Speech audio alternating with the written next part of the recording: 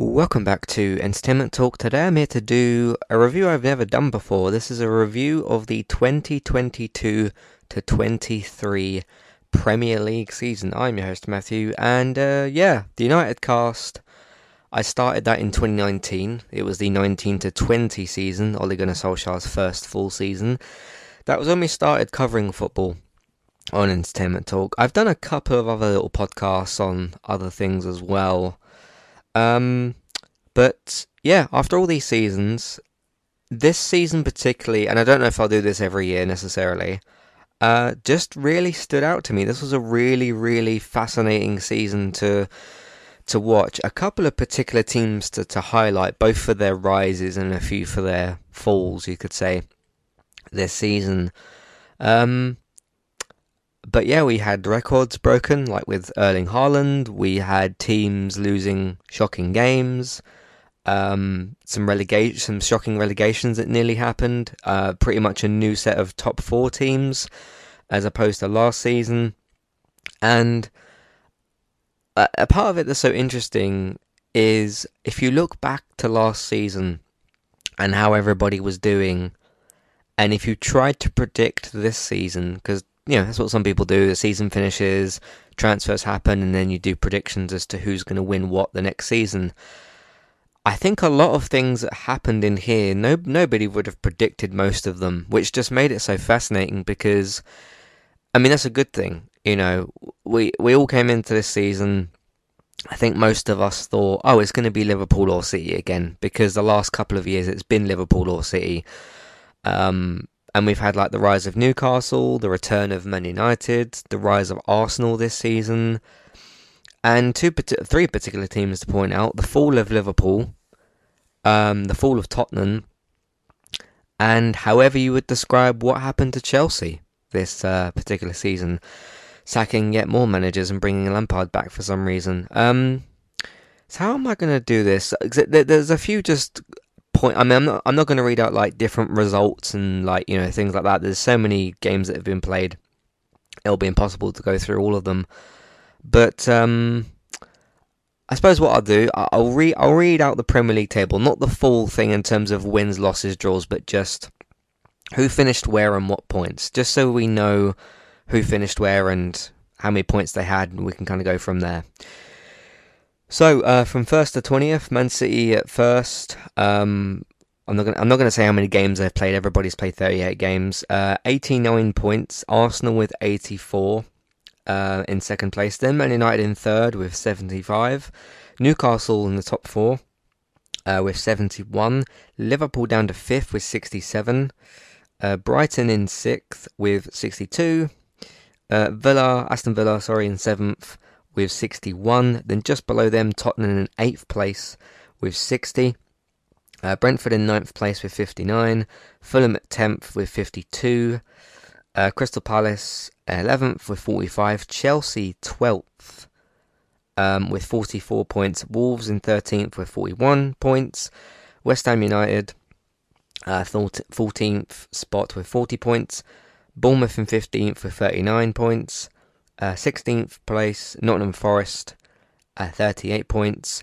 Just above the relegation zone, 17th place with 36 points. Then the three relegated teams. 18th place, Leicester City with 34 points. 19th place, so also relegated, Leeds United, 31 points. And then Southampton in 20th with 25 points. I want to focus first on the teams that did better this season, because I think I don't know if that's more interesting, because what happened with Liverpool was very interesting, especially as a United fan, and as somebody who, we want to beat Chelsea, but I don't hate Chelsea. Finishing 12th was just a very curious thing. The rise of, I'll go sort of from most surprising downwards. So Arsenal in second place. Let's do a quick bit of reflection of where they fit. So I'm going to look at where each team finished. They finished 5th last season, so there you go with that. And again, you'd look at like Chelsea had a decent season last season. Liverpool just a point behind Man City, really going neck and neck with Man City right till the final day. And then you have Arsenal in second place. Now they made a couple of signings this season, Arsenal, but um, I mean Arteta did something well, quite clearly. I think they should have won it ultimately. I really think they should have won it. There was a good stretch of months, if we want to call it that, where Arsenal were top of the league. They got knocked out of Europa League. They weren't in the FA Cup. They weren't in the Carabao Cup. And there was a good period of games where they just had Premier League games left. I think when there was 29 games played, I think that was when they were last top of the league. Around that sort of point. They were about 4 points clear with about 9 games to go, and that was all they had to play, was just those 9 games. Some of them difficult, some of them against Liverpool and stuff. For them though, like drawing those 3 games in a row, I think really hurt them. Then losing to City, I think, was kind of the nail in the coffin. And then interestingly as well, they then lost, what was it, 2 games in a row? I think they lost to Brighton and they lost to somebody else. And then on the last day, way after the league title's even been decided, they decided to beat Wolves 5-0. I don't know, it was capitulation, I suppose, but it was things like that Southampton game. Them going 2-0, I think it was 2-0 down, back to 3-3, but they equalised right in the last minute. Interestingly enough, so 84 to 89, so that's 5 points. The 3 draws they had, so they got 1 point from 9. Yeah, that's correct. If they'd have won those 3 games, one of them was at Liverpool, but those were the 3 games where I think they took the lead. I think one was at West Ham, one was Southampton, I think the other one was Liverpool. If you're going for the league title and that's all you've got to aim for, there's no other things to be concerned about, no fixture congestion or anything like that. Because they could have still lost to City and still won the league. I mean, I know City lost on the last day, but if you forget about that for a minute, 5 points. If they win those 3 games, that's 6 points. And then if you avoid doing things like losing to Brighton or something, they could have and should have won it. They really should have. It's so interesting hearing the conversation around Man City this season of like, oh, they were dominant and like they were untouchable. They weren't top of the league for most of the season. Arsenal were. So, and okay, let's say Arsenal play 10 games before they play City. City can't control what Arsenal do in those 10 games. Like if a team's got points ahead of you and you don't play them anytime soon, and they keep winning and you can't do anything about that because they keep gaining points and you can't beat them because you're not playing them, there is nothing you could do about that. But I'm pretty sure earlier in the season City had the lead and then Arsenal took it for a long time, and then they just let it go at the end. But they still could have lost. I think they did lose twice to City. If you look at where Arsenal slipped up, they still could have lost twice to City but still won the league. It was quite disappointing to see. And I think it would have made for an even more interesting Premier League title. City winning it again. I spoke about this on the Cup Final preview podcast. There is still more conversation. Instead of like, oh, City won it and they've won 3 in a row and look at what Pep's done and look at Haaland. The conversation is more about how Arsenal didn't win it rather than how City did. That just kind of goes to show you which one people are kind of paying more attention to. Because Man City, like, they still do feel like this fake club that just, like, they got all those allegations against them and everything. I don't know when the Premier League will do something about that, or if they will. But the conversation was more look at how Arsenal had bottled the league and not about how City had won it. And I think the minute that one of those Arsenal games finished, I think it was the Brighton game, and I think it was The Athletic, posted, oh, here's how City fought back to win the title. Man City didn't fight back to win the title. Arsenal gave it to them. Arsenal gave up and they gave it to them, because they still could have lost twice to them, based on just the end of the season. And Arsenal could have and should have still won it. So this whole like Man City are elite and they fought back. They didn't fight back. Arsenal just didn't want it, just handed it to them. because they just capitulated. So, as good as it was to still see someone different competing, because it wasn't Liverpool again, it was Arsenal this time. And we were in and around the area for a bit of time, around about January, I think, when we'd beaten City. We were like a couple of points behind them. So that was interesting for a bit as well. But could have made it even more interesting by just winning the title. All you had to do was just keep winning your Premier League games. Whereas Man City still had, 3 competitions they were playing in and everything else. So, not going to talk too much about Man United, because obviously I do have the United cast, and I've been talking about them all year long. But it was really great to see us have some sort of comeback this season. We've clearly been a lot better this season than last. We've got a cup final still to play. We have won a trophy. Okay, it might be a small one, but, a trophy's a trophy. Finishing top 3, so back in the Champions League, that's really, really great. But I don't want to make this about Man United, because I already do the United cast.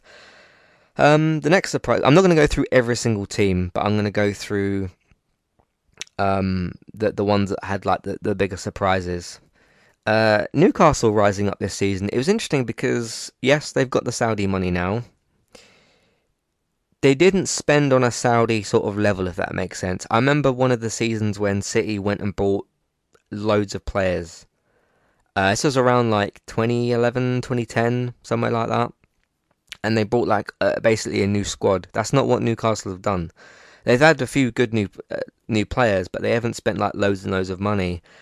But Eddie Howe, massive credit to Eddie Howe. I think he's done an amazing job with that Newcastle team. They've got a good bunch of players there, but obviously they need to keep growing and keep building. Got themselves into the Carabao Cup final against us. We just managed to beat them over the line to it. But no, like, because how long have they been owned by Saudis for? I think like a couple of seasons, right? Again, even going into this season, I think everyone was just expecting City atop again, Liverpool second, and then everybody else in a particular order. But of course, there's Chelsea to talk about as well. But yeah, Newcastle coming back. It makes things more interesting. I fundamentally find it more interesting to have, let's say, Newcastle and Arsenal being competitive, and Liverpool trying to be but failing to be. That's more interesting to me, rather than just everything City and Liverpool and everybody else just falls like 10 points behind. That was a lot better to me. So, but I will see what Newcastle can do in the future. It's if you're a Newcastle fan and you've been dealing with rubbish for years, I think his name was Mike Ashley, the previous owner, and obviously Steve Bruce as a manager. You've got new owners now. You've got Eddie Howe, who's a good manager. Whether Eddie Howe can bring you, Champions Leagues and Premier Leagues, but I think Newcastle fans would be happy with like any silverware right now. Even them getting to the final of the Carabao Cup, I think, was a big achievement for them. So I think Newcastle fans will be very happy with the season. But I think next season they'll be looking to add to their squad and do a bit more of something. It just depends with the Man Uniteds and Arsenals and Cities and Liverpools what they can do against those teams. So yeah, it's interesting stuff. It's very interesting. The fall of Liverpool. At one point in the season, they were out of every competition and they were sitting 8th in the Premier League. Liverpool is probably the most interesting to me this season, aside from maybe, I think, what's happened with Newcastle and what happened with Liverpool are the two most interesting things. Like Tottenham, whatever. Chelsea had just a weird fall off. We came back fighting and Arsenal were back on top. But specifically, in terms of the good thing, what happened with Newcastle and how Liverpool completely fell off a cliff this season, as at least compared to last season, are the two most interesting elements to me. Last season, on the verge of the quadruple, winning an FA Cup and a Carabao Cup, finishing 1 point behind City, and losing I think it was 1-0 in a Champions League final against Real Madrid. Real Madrid, not an easy team to beat. You were almost at like the heights of like, not even Alex Ferguson himself won the quadruple. You were almost right there. You were basically, because it was Man City 3, Villa 2, wasn't it, on that last day last season. You were literally a few goals away from winning a quadruple, but just because you got close, and that's still a brilliant season. So yeah, what did happen to Liverpool this season? Is Klopp burnt out on Liverpool? Are the players burnt out? I mean, they played every single game that they could in the season. We almost did that this year, but we didn't get far enough in the Europa League. They got to 3 cup finals. I believe they played Community Shield and what was it called? Did they play the Super Cup this year? No, it wasn't that one. I think they played almost every single game that they could, apart from those 2 competitions. Played every single league game, got to the cup final, got to the Carabao Cup final, won those, got to the Champions League final.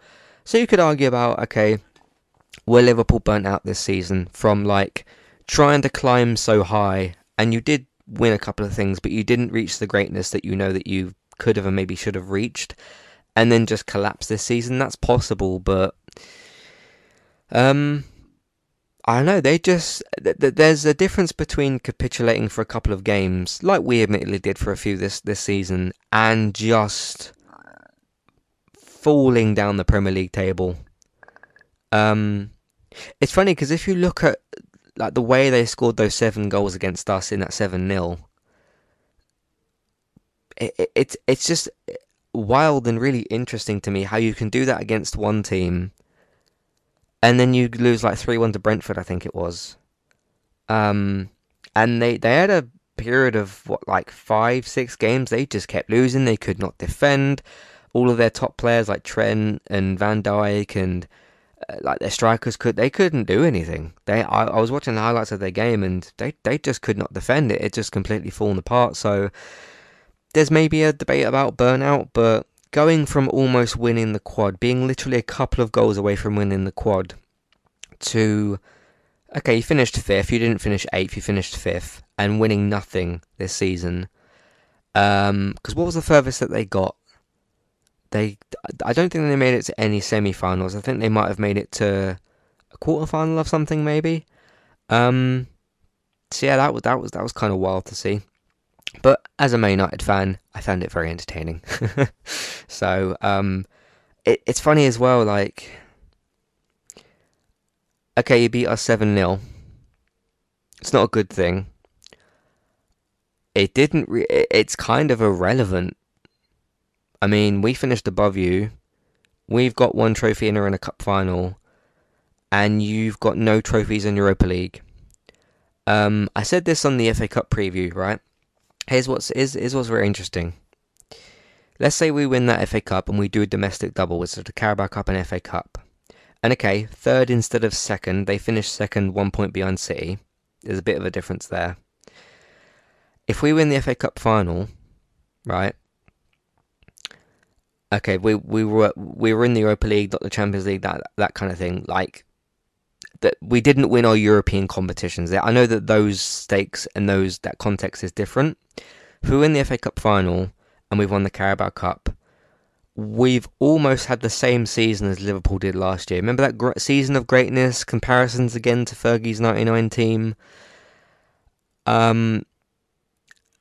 We'd have almost achieved the same thing that you did last season, which is basically top 3. Because it's not, I mean, in terms of like actual like qualifications and achievements, there ain't that much difference between finishing 2nd and 3rd. Because 1st gets you the title, 2nd is runner-up, 3rd is like not runner-up but Champions League guaranteed, and 4th is Champions League knockout round. You get the double-legged qualification thing for Europe. So it's funny how things change, isn't it? Like, yeah, that's so interesting to me. Anyway, they did end up finishing 5th, which was better than what they were doing. But they'll be in Europa League this season. They've almost had the same season as we did last season, in Europa League and no trophies. So, yeah, how times change. Brighton did well, Villa did very well, Tottenham, towards the end of the season, couldn't stop letting in goals. Yeah, the highlight of that, obviously, what was it in the end? 6-1, the Newcastle game? 5 goals in 20 minutes. 20 minutes, 5 goals. That's incredible. That's truly incredible. I was having a conversation with my dad the other day because we were talking about who we'd want to buy, and obviously Harry Kane came up. And I said to my dad, like, okay, obviously if Kane left, they'd try and replace him. Son's a very good player as well. if they lost Son and Kane, arguably just Kane. I mean, I think Son's a very good player, but he's good with Harry Kane. But if you take away Kane's goals from Tottenham and you still keep Son there, and you replace Kane with like an average striker, if they were letting in goals like they were at the end of the season, I think Tottenham could get relegated if that happened. So I think they need to be very, very careful next season because their defence and their midfield is shocking. Absolutely shocking in terms of like personnel and performance. It's really quite awful. Sometimes someone will say to you, oh, if you could take how many of the players from Tottenham, I think I'd only take Kane and Son. I think our squad is much better than theirs. I think they've got one of the worst squads in the league. This isn't just about whether I think if Tottenham's squad's better or worse than Man United's. I think they've got one of the worst squads in the league. I really do. I think Villa have got a better squad. I think Fulham have got a better squad, minus Harry Kane's the big piece of that. Chelsea have got, when they got their players available, have got a better squad. They've got a better selection of players. Newcastle have, Liverpool still have, even though Liverpool's midfield's been a bit dismantled. Brighton have got a better set of players. Yeah, there's very few teams in this league that have got a worse squad than Tottenham, I think. So, Brentford doing very well, Fulham doing very well, Crystal Palace as well. They were in some danger of relegation at some point. The other surprise element as well, Chelsea. They had a very eventful season this year. What went wrong? I believe, now if I can actually remember and keep track of their manager situation, which some of us struggle to do because they change it all the time, I swear they started with Tuchel, sacked him after a few months, then had Graham Potter for a while, and then got Lampard back. There's two very bad choices you made there. You should have stuck with Tuchel. And even if you decided that you didn't want to, which that was what you decided, why did you go back to Frank Lampard? I understand why you got rid of Graham Potter, because they literally couldn't score and they couldn't win any games. It was a disaster. But this is Frank's second attempt at Chelsea. I think it's his second, or is it his third? I've lost track. At being manager. And previously it was when we had Ole. Why did you go back to Frank Lampard? I mean, I know you needed quickly to get an interim manager, but why was it Lampard that you chose? Okay, it was only for a small portion of a season. Chelsea did actually almost get relegated this season. That was mathematically a possibility at some point. And okay, you could say first 5-10 games of a season, any team can sort of get mathematically relegated. Okay. But I'm talking about the later, more realistic stages of the season. There was a period in the season where I think there was about 8 or 10 games left, and they were only 10 points clear of relegation. Isn't that just that's just incredible? That's absolutely incredible. And they just kept losing, and they kept losing, and they kept losing, and they couldn't score. I was watching their highlights of their games. Just couldn't hit the target. Just couldn't score. And okay, you can say about they didn't really. The current Chelsea team doesn't really have a proper number 9, a proper striker, because they loaned out Lukaku and they loaned out Werner. I don't know why they did that, but they did. And they were playing Sterling up front, Havertz up front, Conor Gallagher up front. Players that are good attackers, but none of them are strikers. Then they loaned João Felix, and they didn't really play him very much. Because, I mean, when they loaned João Felix, they should have had a front three of Sterling, probably Felix and Havertz. Ziyech is really good as well. But that's a good enough front three to get you at least a couple of goals per game. Sterling can score a goal. I've seen him do it loads of times for City. Felix can certainly score a goal. And so can Havertz. They're not like Harry Kane, Haaland type of goal scorers. But they can grab you enough goals, and they just couldn't score. And they just kept dropping and dropping and dropping, and they finished 12th. So for reference, obviously 1 point for a draw, none for a defeat, and 3 for a win. how things ended is Leicester, who are 18th, so the furthest out relegated, finished with 34 points. Chelsea finished with 44. So that points gap did stay to I mean, it changed a little bit, but at that point in the season where it was there's enough games for them mathematically to get relegated, and I think they got that one win. I can't remember who it was against, and they were safe from relegation. They still finished just 10 points above relegation. Yeah, that's quite incredible. And if Everton had drawn their last game, they would have finished on 34 points as well, which would have meant them getting relegated instead of Leicester, but we'll get to that in a minute. So what does Chelsea need to do next season? I think they've got a lot of players. They need to figure out who they want to keep and get rid of. They really need a striker. There's a couple of teams in this league, I'll point them out in a minute, that really could do like a Kane Haaland type of number 9. There's different types of strikers in the world, but that Kane sort of Haaland type of number 9. Chelsea could really use that. Lukaku is, I think, coming back to Chelsea next season. Depends on what he decides to do.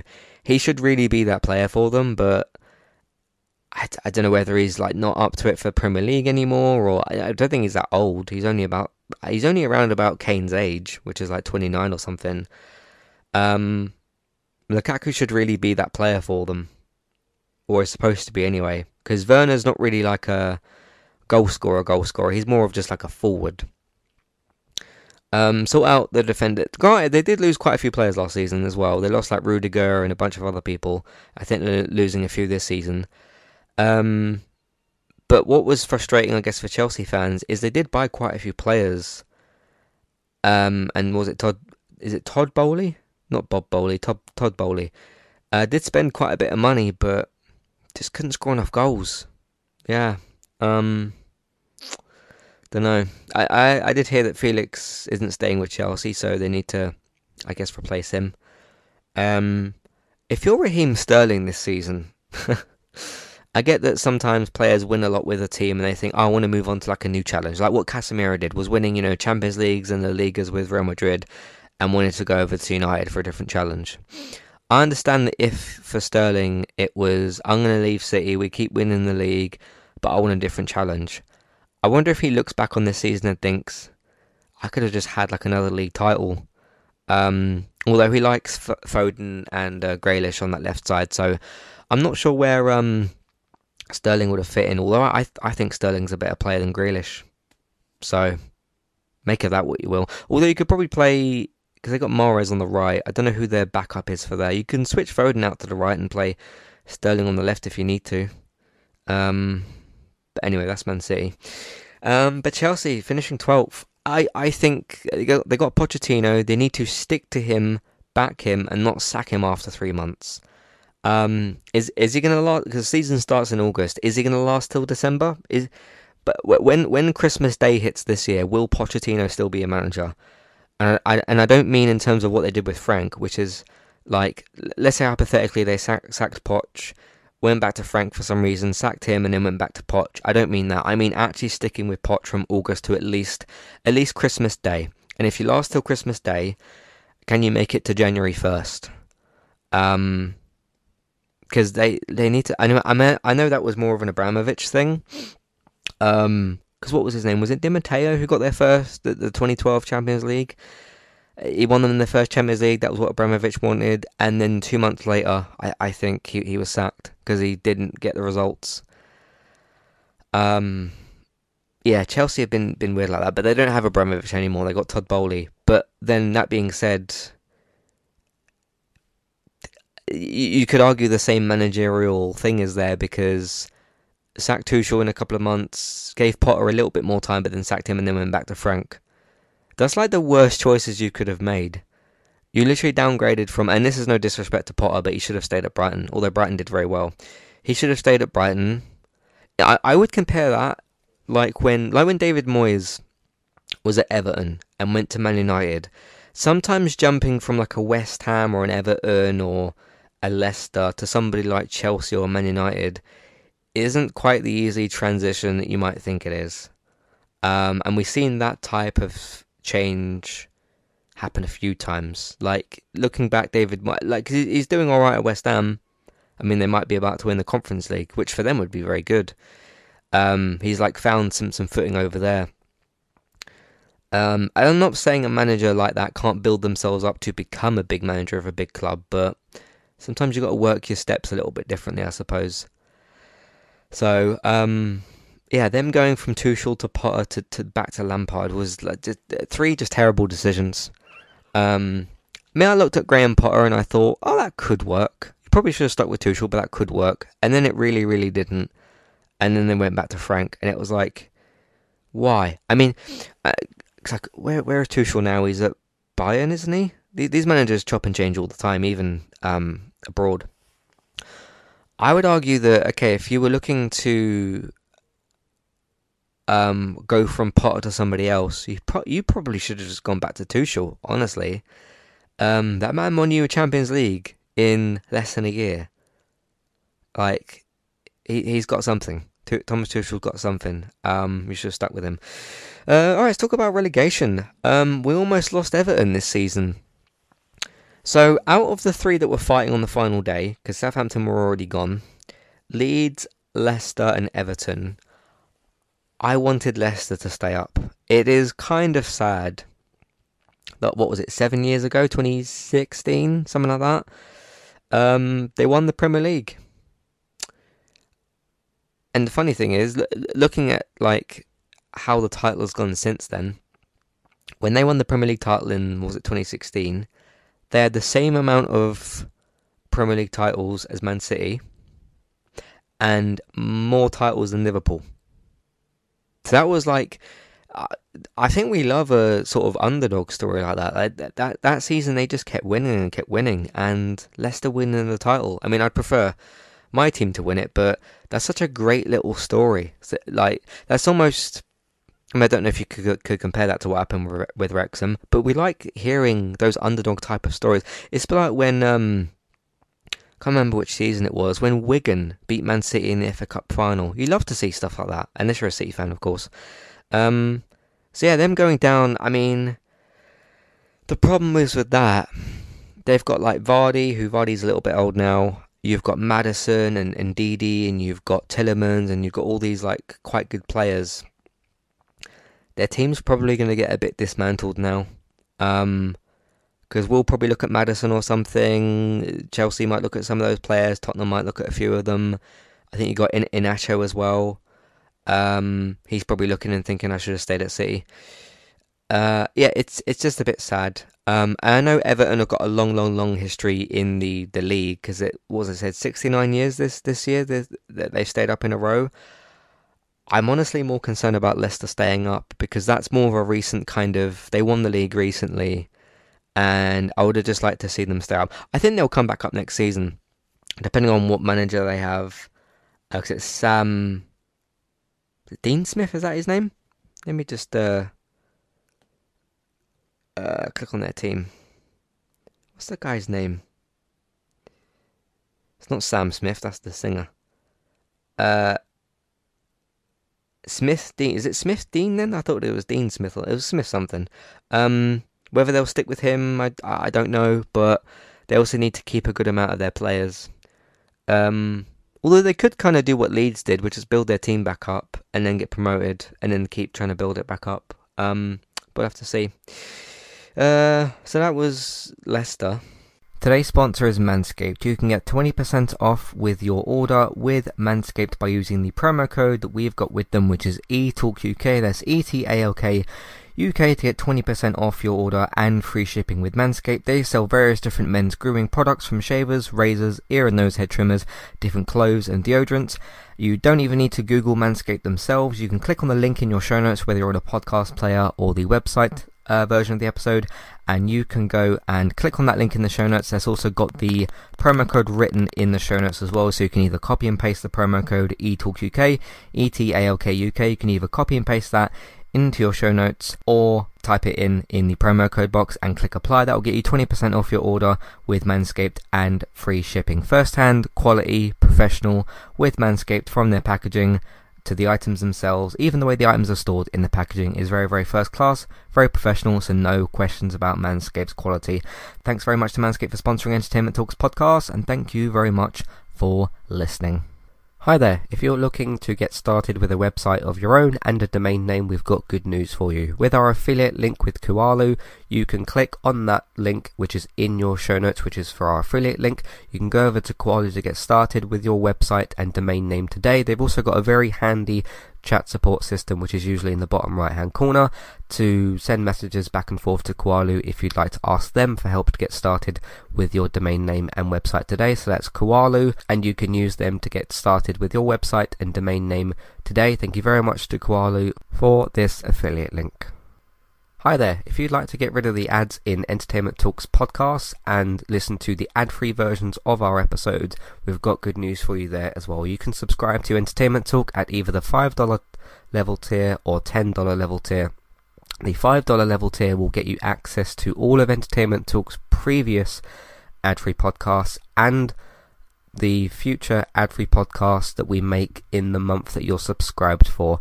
If you also subscribe to us at the $10 level tier, that will get you that benefit that I've just mentioned, and it'll also grant you access to request a review for 2 episodes of a TV show and a general discussion on that show, or a film review of your choice. So if there's a TV show out there or a film that we've not covered perhaps and you'd like our opinion on it, we can watch 2 episodes of that TV show or film review. So it's one of either of those per month. Of course, if you continue subscribing each month, you can pick a TV show, then a film the next month, and so on and so forth. This is a great way to support Entertainment Talk, get your ad-free podcasts, and also get some reviews of your choice. Thank you very much for supporting us, and thank you for listening. Back to the show. Okay, with Leeds, you've made some bad decisions over the last year, Leeds United. You made some bad decisions. You sold Rafinha, you sold a couple of your midfielders, you sold Phillips, who's played like 2 games for City this season. I don't know why he went there, but I guess he's now a Premier League winner, so good for him. And then you sacked Bielsa. Then you sacked, not Jack Ryan. What was his name? I can't remember the guy's name, but they've got somebody else now, haven't they? But they went from Bielsa to that American guy, didn't they? And then to whoever they've got now. Let me just look up the guy's name quickly. Lost 4-1 on the final day. Not Ryan Mason, that's Tottenham. Oh yeah, of course, Big Sam. Sam Allardyce. How could I forget? Big Sam. They finished with Jesse March was that guy's name, wasn't it? I knew it was like Jesse something. So they went from Bielsa to Jesse March to Big Sam. You ruined your team. Like, you haven't really, apart from like Bamford, who's quite good. You got James on loan at Leeds. He's not been sold, but he's on loan. Okay, you stayed up last season, and I guess some of your players decided, Rafinha decided, like, okay, would I rather stay with someone like Barcelona who's going to compete, or fight a relegation battle every year with Leeds? I don't know how much Rafinha's actually played for Barcelona. I heard that he wanted to leave after joining there, and you didn't really replace those players with anybody that was that great. I mean, look, they didn't get kind of slaughtered like Southampton did. Southampton finished on 25 points, Leeds on 31. But you've almost like ruined your team. Sacking your manager twice, ending up with Big Sam. No disrespect to Big Sam, to Sam Allardyce. Like, what do you have in that team? It's like, and then you just got absolutely smashed 4-1 on the last day. What can you say? You ruined your own team. So there you go. What else did I want to talk about? Nottingham Forest. I kind of wanted Nottingham Forest to go down, just because I don't know, I don't really like Nottingham Forest. They got Lingard and they got Dean Henderson, and I don't like those two, so I wanted to see them get relegated. Bournemouth didn't, because Forest only finished 4 points off the bottom, which isn't by very much. Everton surviving by 2. I don't mind Everton in the Premier League. But if you say to me, okay, Leeds are basically going down, would you rather pick Leicester or Everton? I think I'd rather pick Leicester. I I like them more, and they've won the league recently, and it's just a bit sad what's happened there. Um, and as much as I kind of have interest in Liverpool from just seeing what they do, them being a historical rival of my club, um, of all the derbies, like obviously you've got all the London derbies, you've got North London derby, Tottenham, Arsenal, you've got Chelsea against different teams, you've got obviously the Manchester derby, Man United against Liverpool. I don't really care about the Merseyside derby, Liverpool and Everton. Don't really care. It's probably the least competitive out of all those. Um, yeah, and that one never really, because Everton never really get near the top, do they?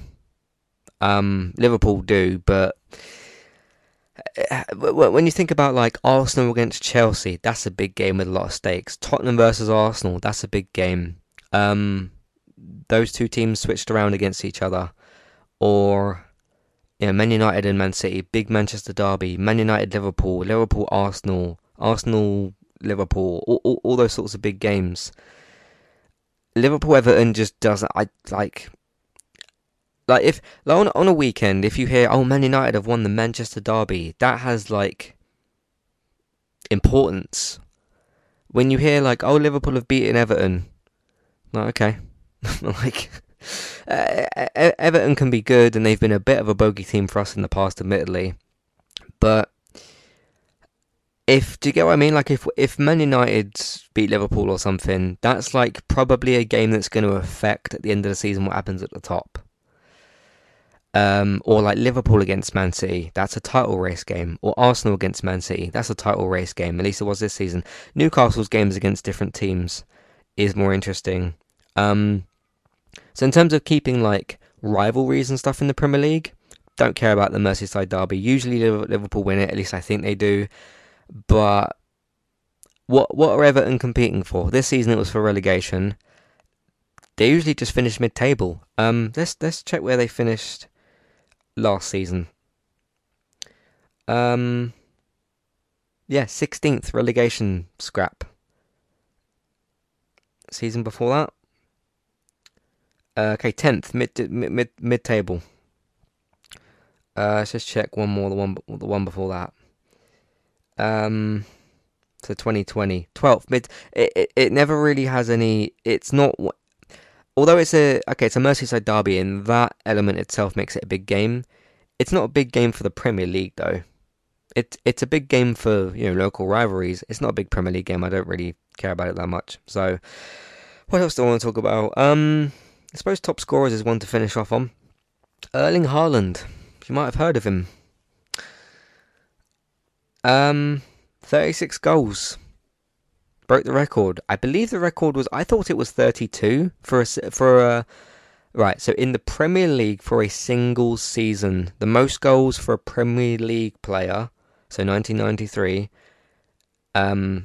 In a Premier League season. I googled it once before and it came up with 32. It had like Salah, Ronaldo, Kane maybe, and a few other players. 36. He's cleared that. Broke that record. Kane with 30. Ivan Toney, who's now been banned, with 20.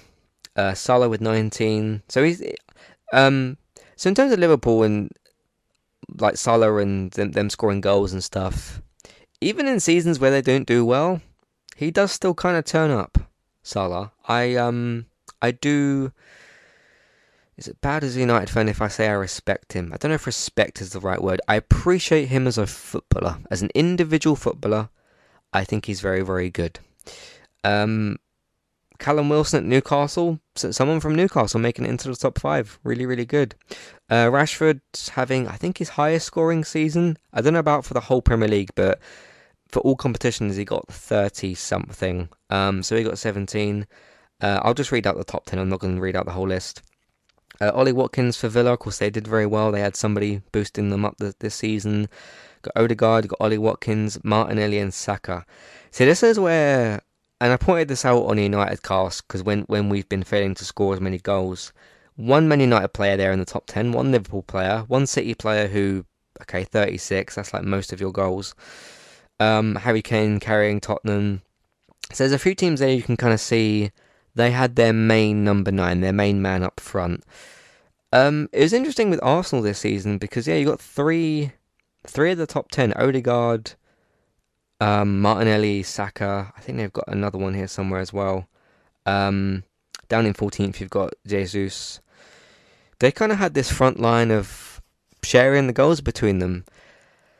And I suppose you could say, okay, what's the better thing to have? One person scoring you in the range of 20 to 30 goals a season, or having like four players score about 10 or 15. Now, luckily on City's part, I think it really was lucky on their part. Because although they had like Foden chipping in and Morris scored some goals and Gundogan and De Bruyne and most of their players scored goals, most of it came from Haaland. But past the top five there, top six I suppose. So once you get past Liverpool, Brentford, Tottenham, Man City, Man United and Newcastle, so sort of top six, you then get into sort of teams having lots of scorers. I suppose you want a balance here. You want a bit of both, because if you've got one player who's scoring you 30 goals in a season and you have other players chipping in with 3 or 5, you really are relying upon that one man. And I do wonder, and of course I don't wish any injury upon any player, but would it have changed City's season if Haaland I think he had an injury which was for about 2 games, maybe. Would it have changed City's season that much? And you could point this out for all competitions, because they've almost got to the final of all the competitions apart from Carabao Cup. How much would that have changed City? What would they have done? I suppose they would have played, I think, Alvarez up front, who did get a good few goals, but not 36. I look at this top 10, they don't have anybody else in the top 10. Neither do we, but still. Because you could argue, okay, what would we have done without Rashford? We'd have struggled. I suppose you kind of want a bit of both, but then it is good to have one player like you can rely on a bit more. And the funny thing was with Haaland this season, and when I was watching the highlights of his goals, no one's really trying to stop him. No one's really like marking him properly or putting a foot in or shoving him a little bit. Like, we do remember this as a contact sport, don't we? You can shove and kind of like, make physical contact with a player. You are allowed to do that. And there was a few of his goals this season that were headed goals. No one's really like challenging him in the air. And I think players need to stop being afraid of him, because it almost feels like he's got this sort of, oh my god, how do we mark Haaland? Because like I talked about with our FA Cup final preview, I didn't watch when they played Real Madrid in that first leg. But I heard that he had the fewest touches on the pitch, including both goalkeepers.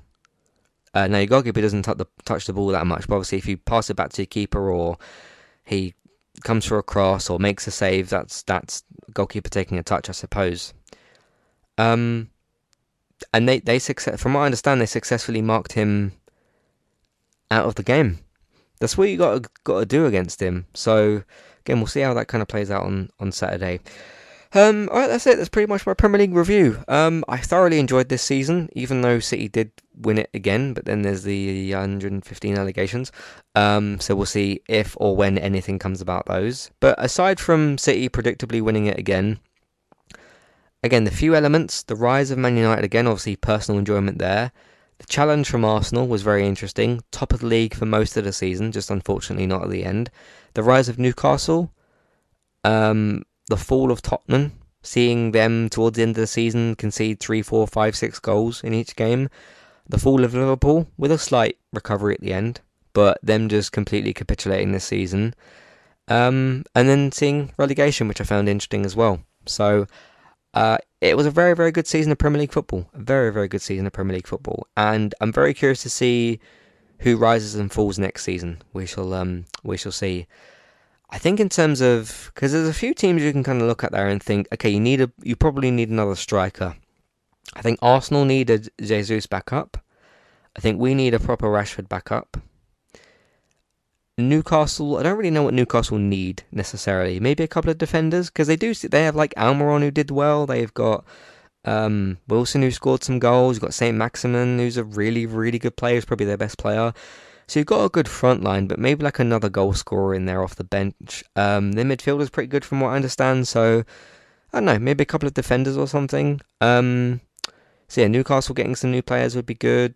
Arsenal, I think with Arsenal, it's rebuild your midfield a little bit, like replace Xhaka, because Odegaard's really good and Partey plays quite a lot. Front line's pretty good. You could maybe use another player in your front line. I think they need some defenders though. I heard a lot of reliance on, I think his name was Saliba this season.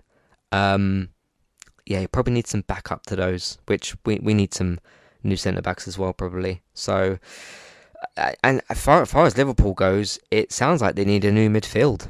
You got plenty of strikers, but it sounds like they need a new midfield. Which, if they don't get it, then fine with me. But yeah, we'll see how everything goes next season. Anyway, what did you think of this Premier League season? Who do you support? How did your team do this season? Is your team called Luton? And you got promoted, which is very cool. Anyway, let me know your thoughts, feelings, questions, comments about this Premier League season. Do you agree or disagree with points? What did you think of the rise and the fall of certain teams I mentioned? Like the fall of Chelsea, the fall of Tottenham, the fall of Liverpool, but the rise of Man United, Arsenal and Newcastle. It's a bit of a shame City predictably won it again. Arsenal should have done that. But anyway, Matthew at entertainmenttalk.org, Twitter eTalkUK, and it's information in your show notes. In the meantime, you can find everything else that we do on entertainmenttalk.org. TV, games, films, Man United podcast. Take a look out for what we do over there. For all of that, of course, there's 2 more United Cast episodes this season. The FA Cup final review, win or lose, there is no draw. I'll be there on Saturday, hopefully to review that game. So whether we lose the final or win it, I'll hopefully be reviewing that one. And then about a week or so later, I don't know when exactly it will be, I'll do a season wrap-up podcast for Man United, just going over the season and the highlights and the lows and all that kind of stuff for the season. To check all that out. For that, anyway, word of mouth, social media, let other people know about what we're doing and where they can find it. Either by telling them what we're using on social media. Patreon, $5, $10 level tiers, ad-free podcast review options. Have a look at that as well if you'd like to. TV and film news, Geektown Radio. There's a new episode from, well, I'm going to be posting this on the 1st, but there's a new Geektown Radio for this week. Tuesdays, geektown.co.uk as well for all that. Check out TV and film news, Geektown Radio Tuesdays, geektown.co.uk. Bex, you can find her streaming very regularly over on Twitch, Trista BYTES, Retro Chat Game and other streams. Me as well over on Twitch at eTalkUK and YouTube, Entertainment Talk Plays. Thanks very much for listening, and I will see you next time. Goodbye.